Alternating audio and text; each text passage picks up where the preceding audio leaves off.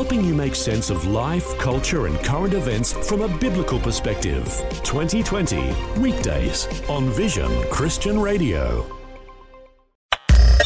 Audio on demand from Vision Christian Media.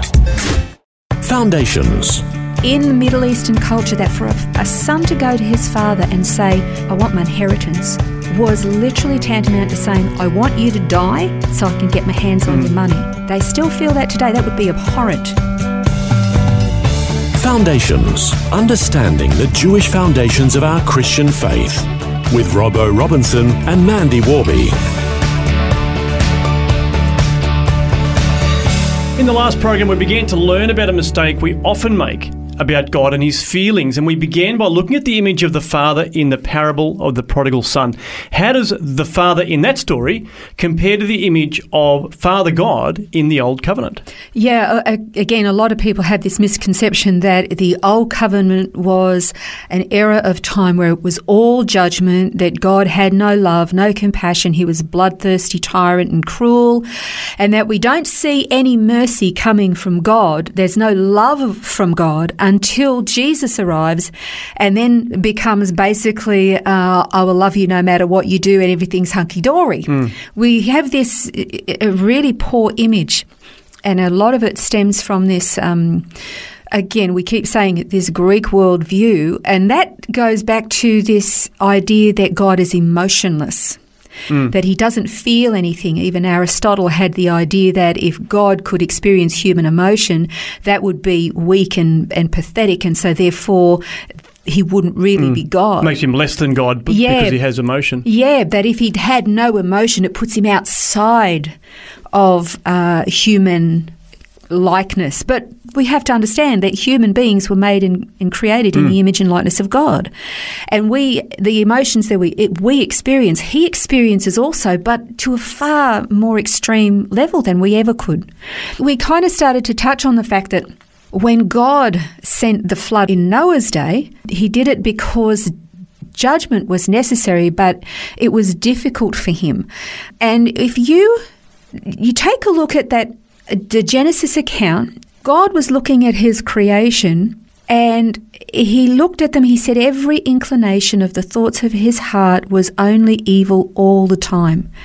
And for a parent to look at their children and see them for who they really, really are. I mean, I look at my kids and I only want to see the good, and I tend to sort of blink a little bit at their weaknesses because I adore them. I love them, and I see that, okay, they've got their own failings and frailties, but I absolutely adore them. But for God to be able to look at his human creation, his children whom he loves, and says there's actually nothing good in them. I mean, we don't stop to think about what was going on in his heart. But Genesis 6:6 uses a word that it doesn't actually say in Genesis 6:6 that God was filled with wrath and wanted to pour it all out on his creation. It actually says that God was grieved in his heart, and that grief was exactly the same word. The Hebrew word is etsev, and it's exactly the same word that was used for the sorrow that Eve would experience in bringing children into the world. It's exactly the same kind of grief and sorrow that was described that Adam would experience in the hardship of the world. The world was toiling the land. Exactly, and there was this sorrow. They had lost their unique relationship with God. They had lost the utopia of Eden. They were now living in a sinful world where death was constant and degradation and sorrow. This is what they now lived with. But then after the flood of Noah, which was catastrophic, God says in Genesis 8:21, "Never again will I curse the ground because of man, even though every inclination of his heart is evil from childhood. And never again will I destroy all living creatures as I have done." You know, when God can look at his creation and see it as only evil and yet not extend the judgment that is rightly deserved, what does that express about his heart? Even though we've already seen that it grieves him. So it's kind of interesting that he has opted, rather than he is his right to bring in judgment. He has opted to continue to experience this intense grief and sorrow with his own heart alongside us who are experiencing this sorrow because of the sin that we are literally saturated with. And he is maintaining that grief in his own heart in order to walk alongside us rather than destroy us. Yeah, which really is that mercy thing, isn't it? You know, you said that people think that God, there was no mercy from God in the Old Covenant. Well, that's mercy right there. God has always been merciful. And the other thing too that we often don't think about is that when we say, oh, God is a God of judgment, he had to bring judgment. Well, why did he have to bring judgment? How would anybody know what judgment actually looks like until they see it? How would they know how expensive, how evil, how deadly sin is until you see the consequence of it? You don't know how merciful he is until you've seen how he can be how he can bring judgment and then not bring judgment and extend mercy. You don't know what it's like until you've received mercy. And so we don't know how expensive sin is until we see the consequence of it. Now, we then look forward and we go, so it wasn't plan B. Jesus was not plan B. Scripture actually says in Revelation, I can't remember the chapter, but in Revelation it says that the Lamb was slain from the foundation of the world, which means God knew before he created a single thing that his human creation were going to need a Messiah. And who was going to provide the Messiah? He himself would be the Messiah. He would take on flesh. So before he'd even created anybody, before one sin was committed, he already determined that he would be the answer for his creation. But you don't know the extremity of it. We don't until we see the consequences of sin and what he was going to do to remedy that. Yeah.